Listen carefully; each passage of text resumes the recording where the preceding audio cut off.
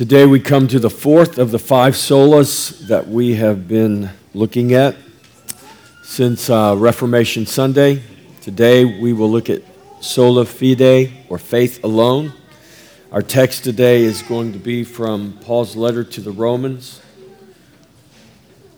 verse 17, chapter 1. I'm going to actually read verse 16 and 17. Romans chapter 1, verse 16 and 17.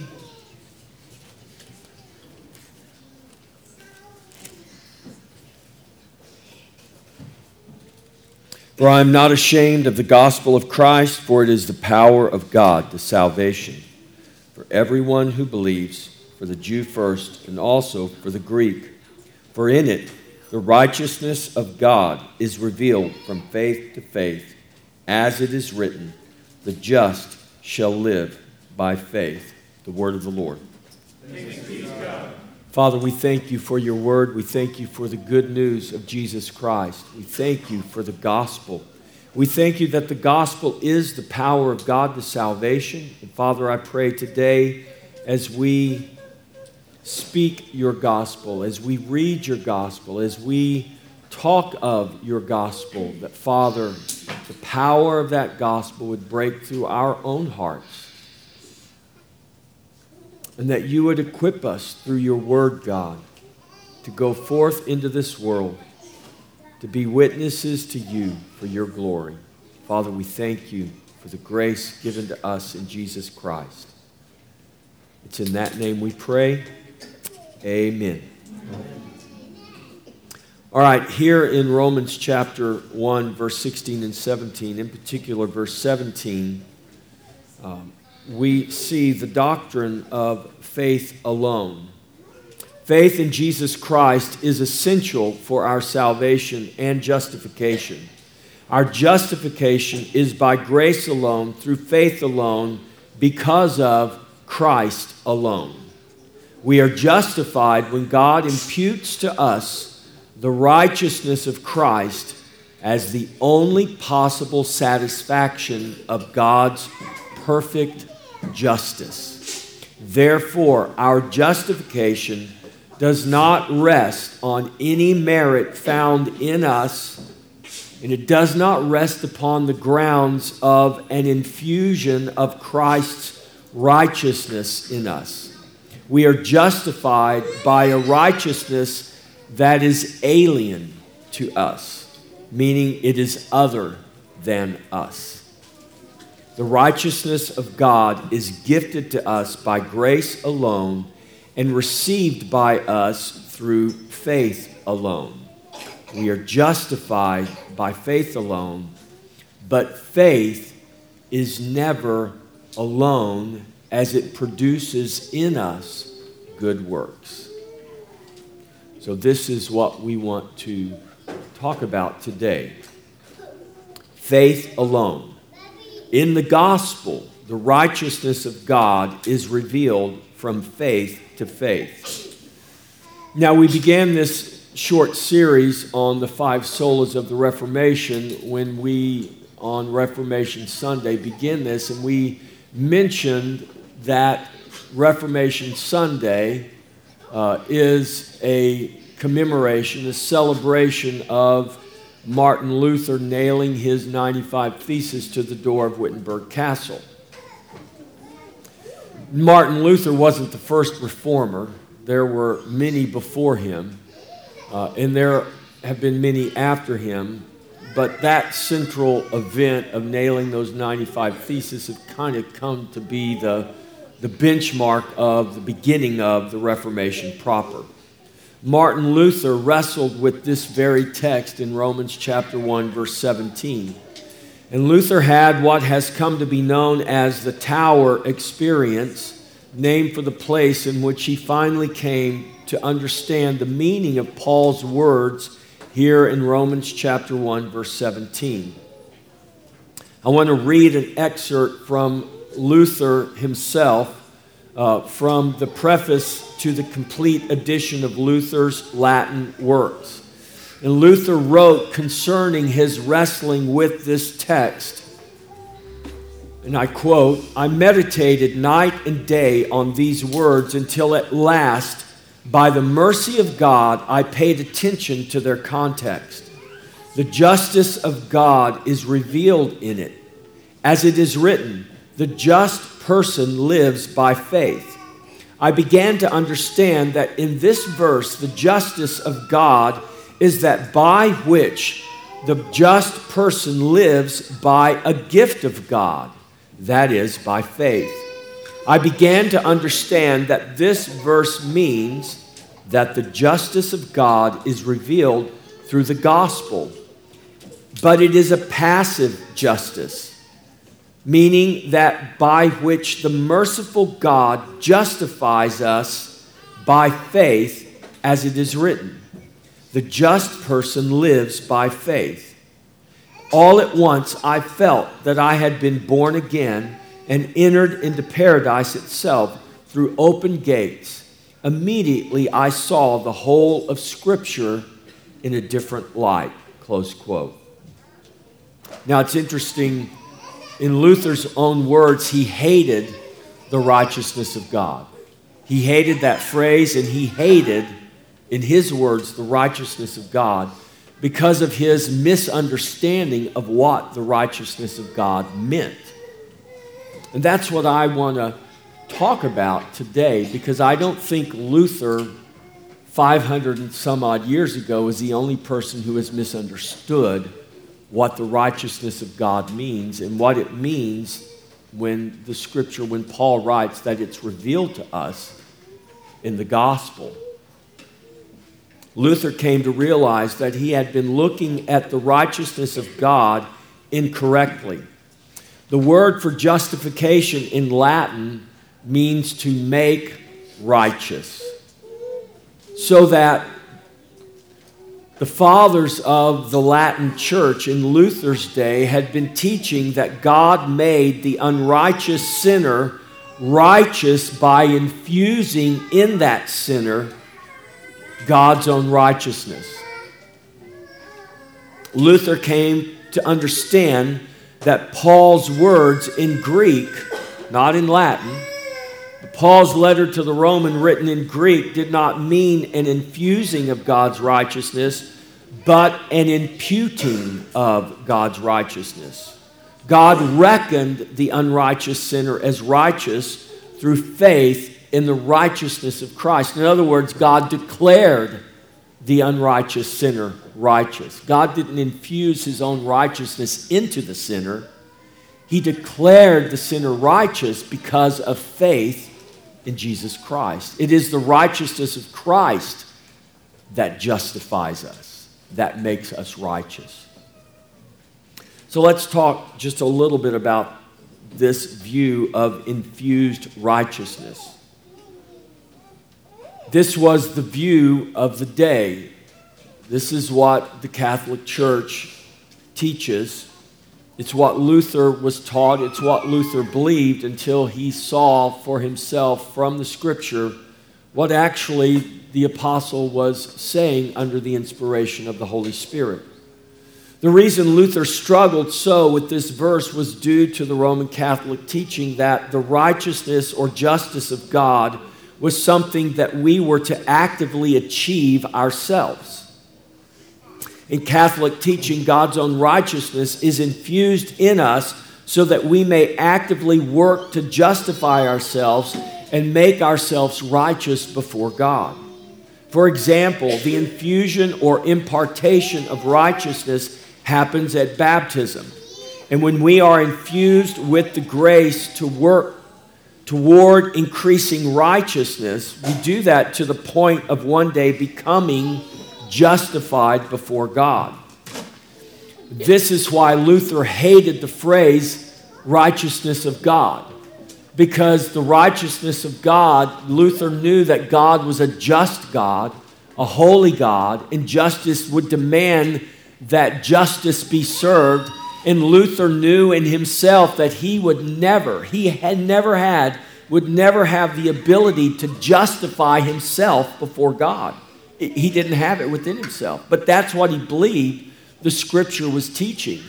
And this is why Luther and the Catholic Church believed in the doctrine of purgatory. So you're never going to be completely justified in this life, Luther believed. So you spend, after this life, your time in purgatory still working toward justification so you can ultimately achieve heaven.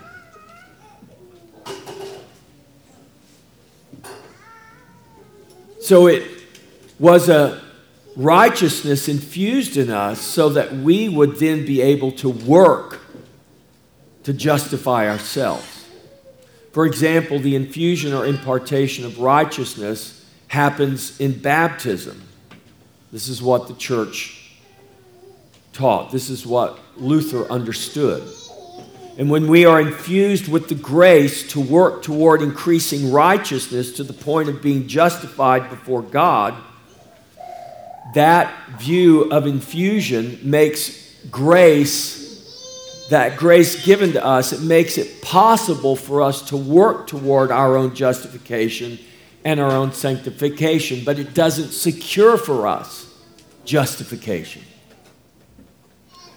So do you understand that doctrine of righteousness being infused in us gave us the opportunity to work toward justifying ourselves before God? Luther said, no way, I don't have it within myself. I'll never be able to justify myself before God.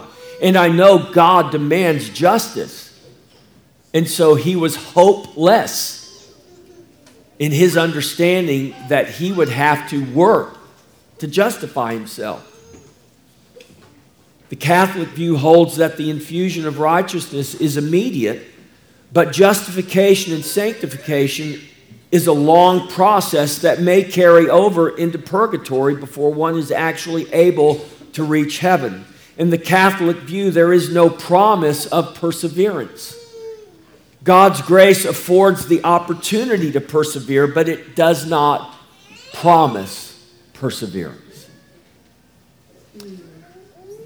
In that teaching, our justification and our sanctification are both achieved through a process we actively engage in from the moment that we are infused with God's righteousness.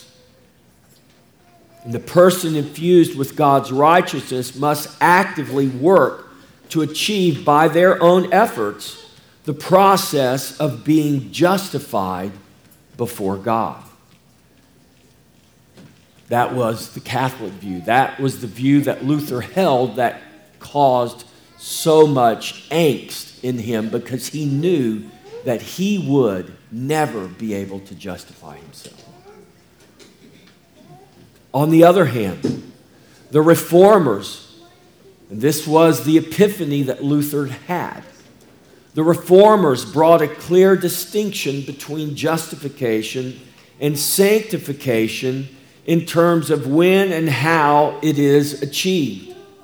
For the Reformers, the teaching of faith alone indicated that justification was not achieved through a process of works, but was the declaration of a judicial sentence by which a man is declared righteous by God through faith alone in Jesus Christ. So when you trust in Jesus, God declares you righteous. Not because you are righteous, but because Jesus is righteous. Not because you're trusting in your own righteousness, because you have none, and I have none either, but because you're trusting in the righteousness of Christ. And in that faith, in the righteousness of Christ, the finished work of Christ, God declares you righteous, justified.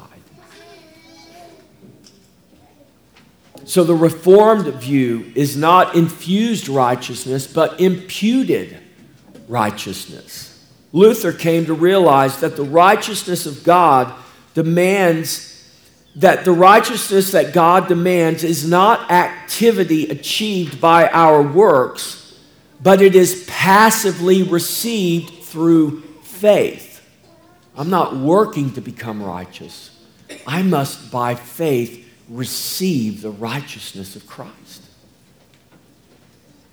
And the fact that God has declared me righteous. It is the gift of God, not the product of our work. Luther came to understand that through faith alone, apart from our works, God counts us righteous in Christ.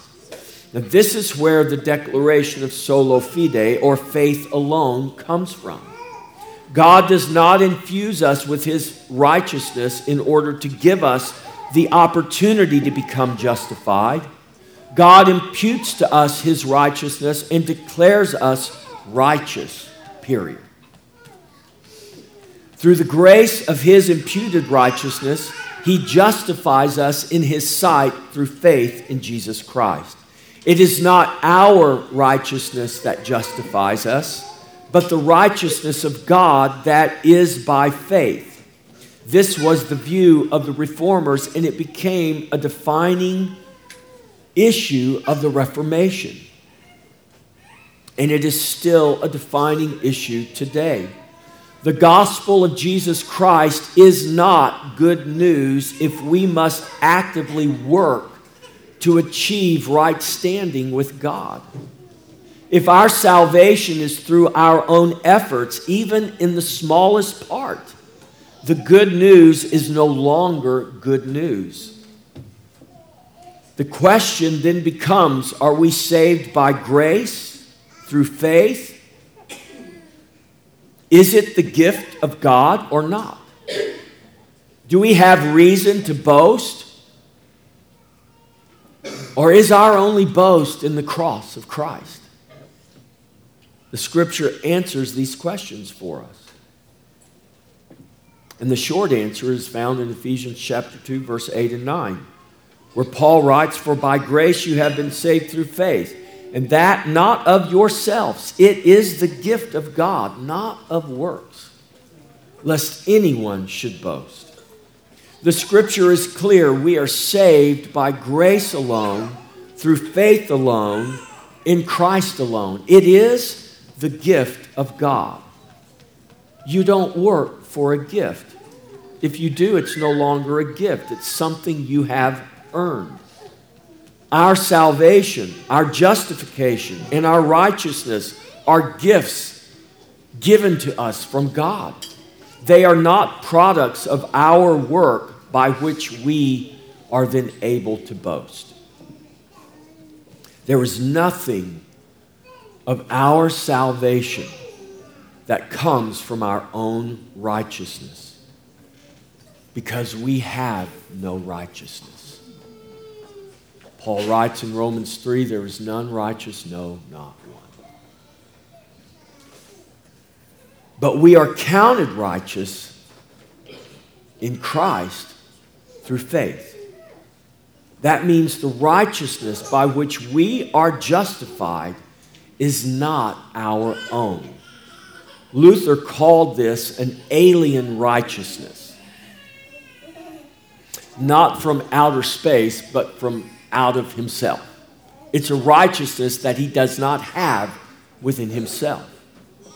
It is a righteousness that is alien. It is other than us. We trust in a righteousness that is not our own. We trust in God's righteousness that is imputed to us and alien to us. And Paul conveys this truth in his letter to the church at Philippi. Philippians chapter 3, verse 9. Paul writes, "And be found in him, not having my own righteousness, which is from the law, but that which is through faith in Christ, the righteousness which is from God by faith." The righteousness you have today that justifies you before God is the righteousness which is from God by faith in the Lord Jesus Christ. This truth is what Luther came to understand that caused him to pen these words. "All at once I felt that I had been born again and entered into paradise itself through open gates immediately I saw the whole of Scripture in a different light. If you read the Scripture as God's blueprint for you to work your way to heaven, you're going to read the Scripture vastly different than someone who understands what the Scripture actually reveals to us is our need for the Savior, the only one who can save us, the only one who can justify us, the only one who can make us, declare us righteous. And it is only by grace, and it is only through faith, and it is only in Christ. The point of the Scripture is not to give us a blueprint by which we work our way to heaven. The point of the Scripture is to reveal Christ, who is our salvation, our Savior, and the only one who can give us the hope of heaven. The righteousness of God is revealed from faith to faith, Paul writes. Faith alone is the instrument or the channel through which we receive God's gracious salvation. It is by grace that we are saved through faith. Therefore, our justification before God is by grace through faith. Therefore, God's grace, not our faith, is the basis of our salvation. I want you to catch this. We're not saved by faith, we're saved by grace. But our salvation by God's grace comes to us through faith. We are saved by grace alone, but it is through the channel of faith alone that we receive God's salvation. For the righteousness of God is revealed from faith to faith. Therefore, we are saved by grace, but never apart from faith. The nature of the relationship between grace and faith can be seen in the relationship between faith and works. So the doctrine of faith alone does not exclude the reality of good works. Now, sometimes we throw the baby out with the bathwater. And we say, as good Protestants who believe in the doctrines of grace given to us through the Reformation, actually they were just returned to us. They've always been there in Scripture. They were just forgotten and overshadowed by the traditions of men. Sometimes we throw the baby out with the bathwater and we say, now I want to make sure you understand that you're not saved by works, so don't worry about works.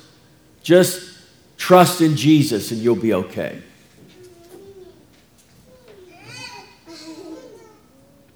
Well, we can fall in the ditch on both sides of this road, right? We can.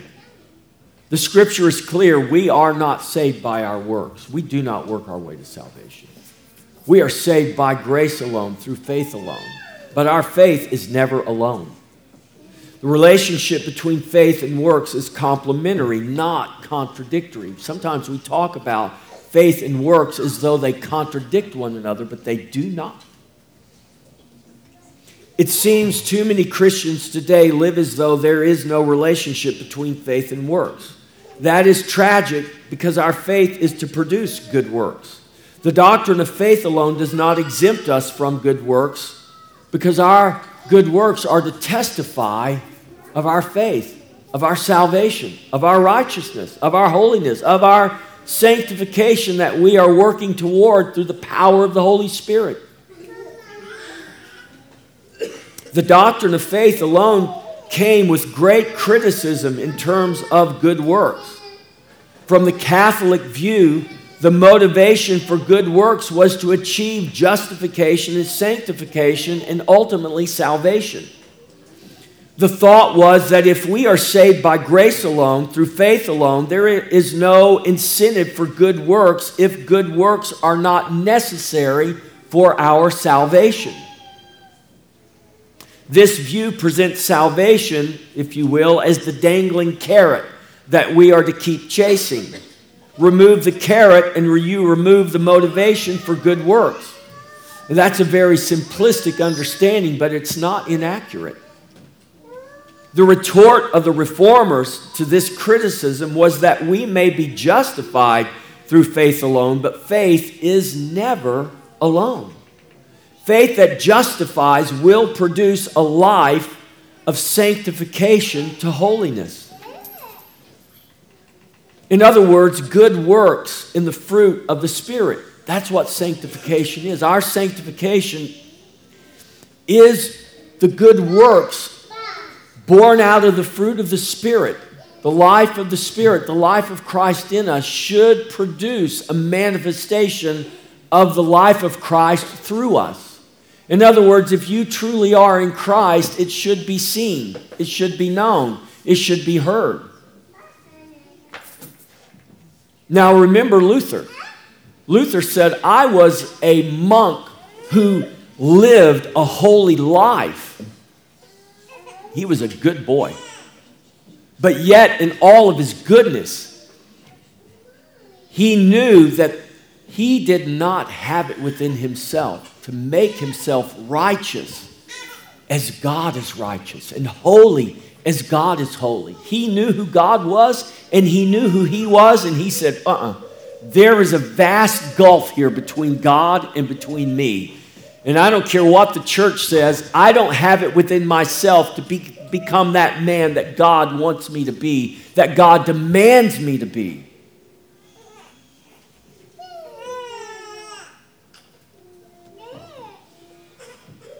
And so faith that justifies is faith that will produce a life of sanctification and holiness because of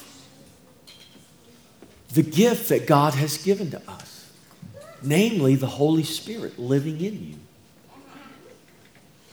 And we now, with the infilling of the Holy Spirit, have the power to live a life free from sin, not because we never sin, because we do sin. But we can live a life free from sin knowing that our justification is not dependent upon us becoming perfect in the sight of God. Our justification is us knowing that we can never be perfect in God's sight.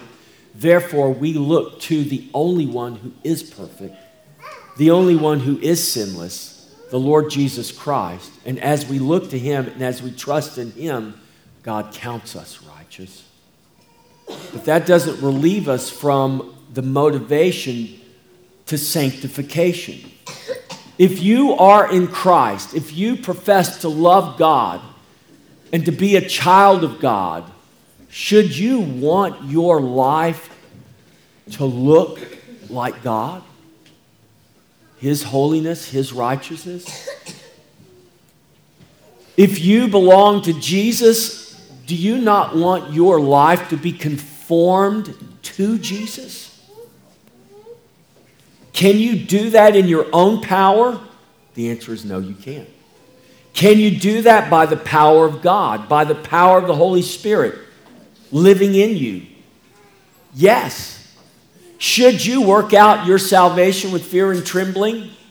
The answer is yes. That's what the Bible says, Philippians 2, 12 and 13. Work out your own salvation with fear and trembling. But here's the hope.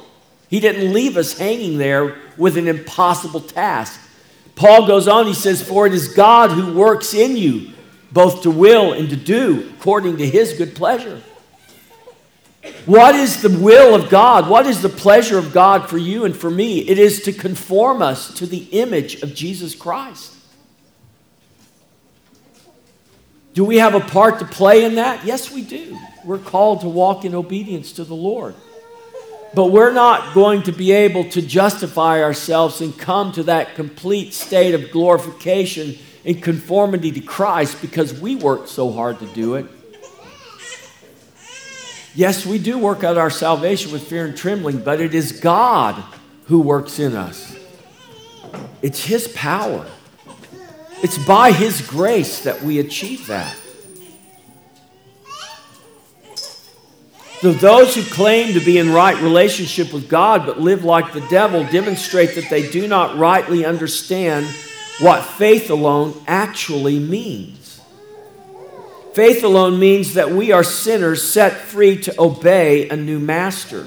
Sin was our master, but when we have been set free from sin and death by God's grace in Jesus Christ, sin is to no longer be our master. We have a new master. Our compulsion to obey our new master is not his threat of wrath, but his gift of love. This is why Jesus, in answer to the question, what is the greatest commandment? His answer was, it is to love the Lord your God with all your heart, with all your mind, with all your soul, and with all your strength. This is the greatest commandment. And so what should compel us to sanctification and holiness? It is the love of God that should compel us. We do not obey to earn God's favor, for it has already been given to us in Christ. By grace. We don't earn it. It's a gift. We obey because we have been enlisted into his service as his loyal subjects through the salvation given to us in Christ. Our new status by grace through faith in Christ means we have a new allegiance. Faith is a gift from our Lord that demands our allegiance. What is allegiance? Allegiance is the obligation of a bondservant or a slave to his Lord. It is the fidelity owed by a subject or citizen to a sovereign or government. It is the devotion or loyalty to a person, a group, or a cause.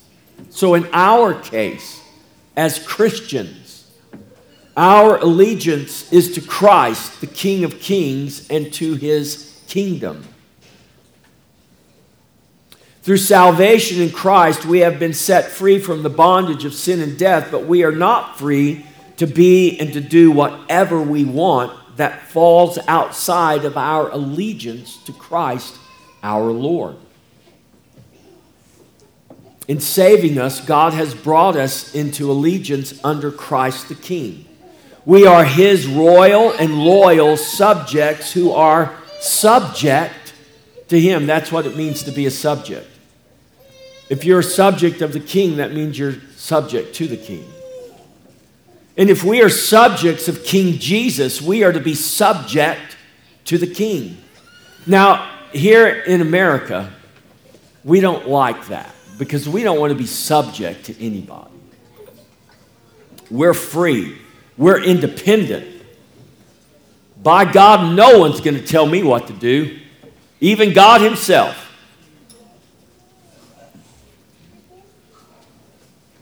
No, if you belong to Jesus,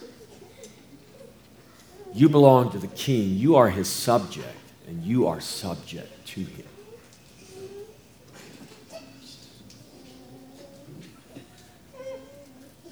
We've been liberated, but we are not to use our liberty for vice and violate our allegiance to our King.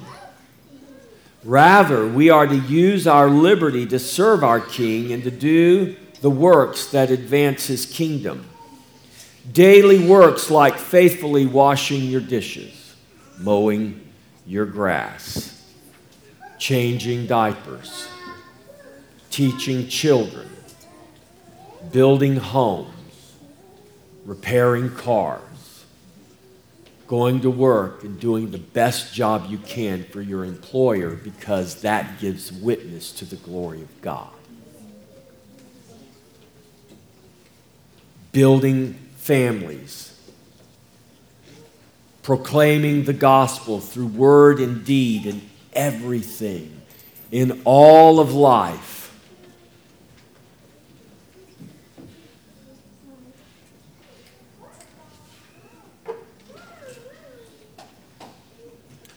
We want to focus on the big things, but it's the little things we really should be paying attention to.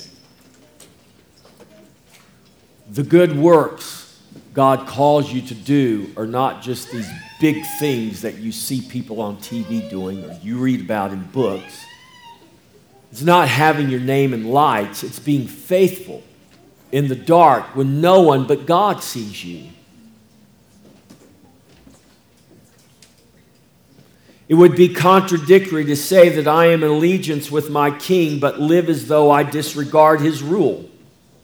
It would be contradictory to pledge allegiance to a king and to his kingdom and then live with complete indifference to it, though many do. It is our problem in America right now.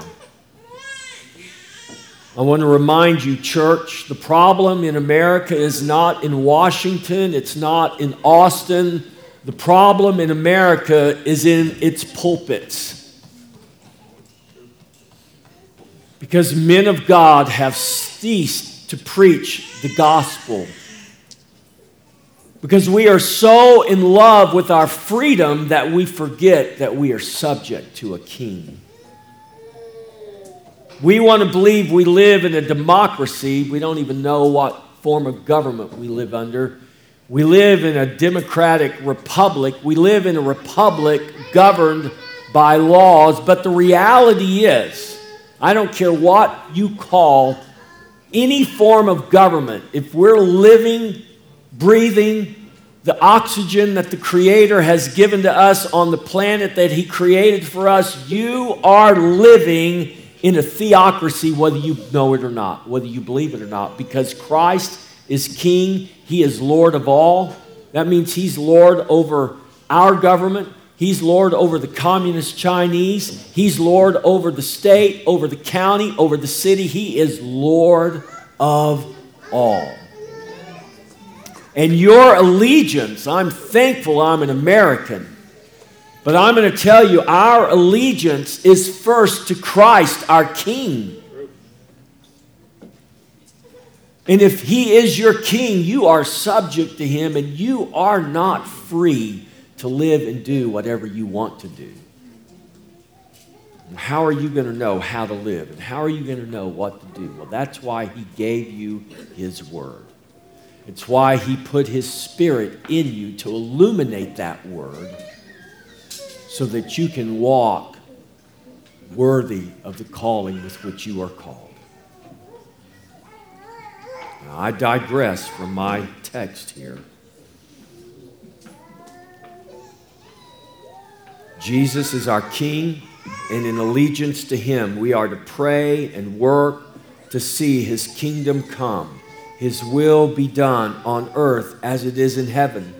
Our faith in Him is to produce good works for His glory and for the advancement of His kingdom. And it begins in the most mundane little things you think don't matter, but they actually matter more than you could ever imagine. Jesus told His disciples, I want to remind you, we are His disciples. All authority has been given to me in heaven and on earth. Go therefore and make disciples of all the nations. He has told us to go, and He has not told us to stop. He has commanded us to disciple the nations, baptizing them in the name of the Father, the Son, and the Holy Spirit, teaching them to obey all that He commands. And His promise is that He will be with us. And He is with us. Our faith should never be alone. It must be accompanied by good works, because that is what saving faith produces. And that is what our allegiance to Christ demands. In the name of the Father, and of the Son, and of the Holy Spirit. Amen. Let us prepare to come to the Lord's table. Thanksgiving is this coming Thursday, but this is a table of thanksgiving. It's what the word Eucharist means. And every week we come to the Lord's Thanksgiving table to give Him thanks, to celebrate. You have already confessed your sin. You have already received the assurance of pardon. So now you come and commune with Him and celebrate the Lord. Drink His wine and eat His bread and be renewed to go back out into this world and proclaim His gospel through word and through deed. for His glory. Amen? We will all be served and we will all eat and drink together. Christian, welcome to the Lord's table and welcome to Jesus. Please stand for your charge.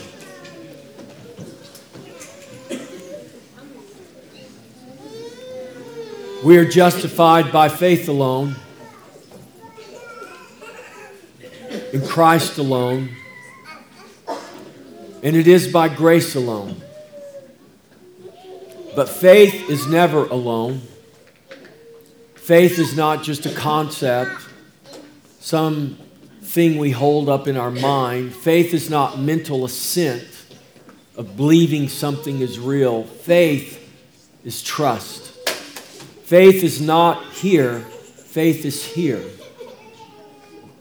If we confess with our mouth the Lord Jesus, and if we believe in our heart, not our head, but we believe in our heart, we trust. Faith is trust. And faith does not mean we simply trust and keep that trust within ourselves. Faith must be known. Faith works. Paul and James are not contradicting one another. They're just pointing us to two different aspects. James says faith must have fruit. Paul says faith has a root. But the root will produce fruit, and the fruit bears witness to the root. Your faith must work because you have been saved by grace, not because you're trying to be saved. And in your salvation by grace through faith, make Him known and make His gospel known through your words, through your deeds, through your very life, in every aspect of it, from the smallest to the greatest, and give witness to Christ, that Christ would be known, that Christ would be glorified, and that God would see and hear as we humble ourselves and live humbly before Him, that He would heal our land. Amen? Amen. Let's sing our thanks to God. Praise God from whom all blessings flow. Praise Him, all creatures here below. Praise Him above, ye heavenly hosts. Praise Father, Son, and Holy Ghost. May the God of peace Himself sanctify you completely, and may your whole spirit and soul and body be kept blameless at the coming of our Lord Jesus Christ. The Lord be with you.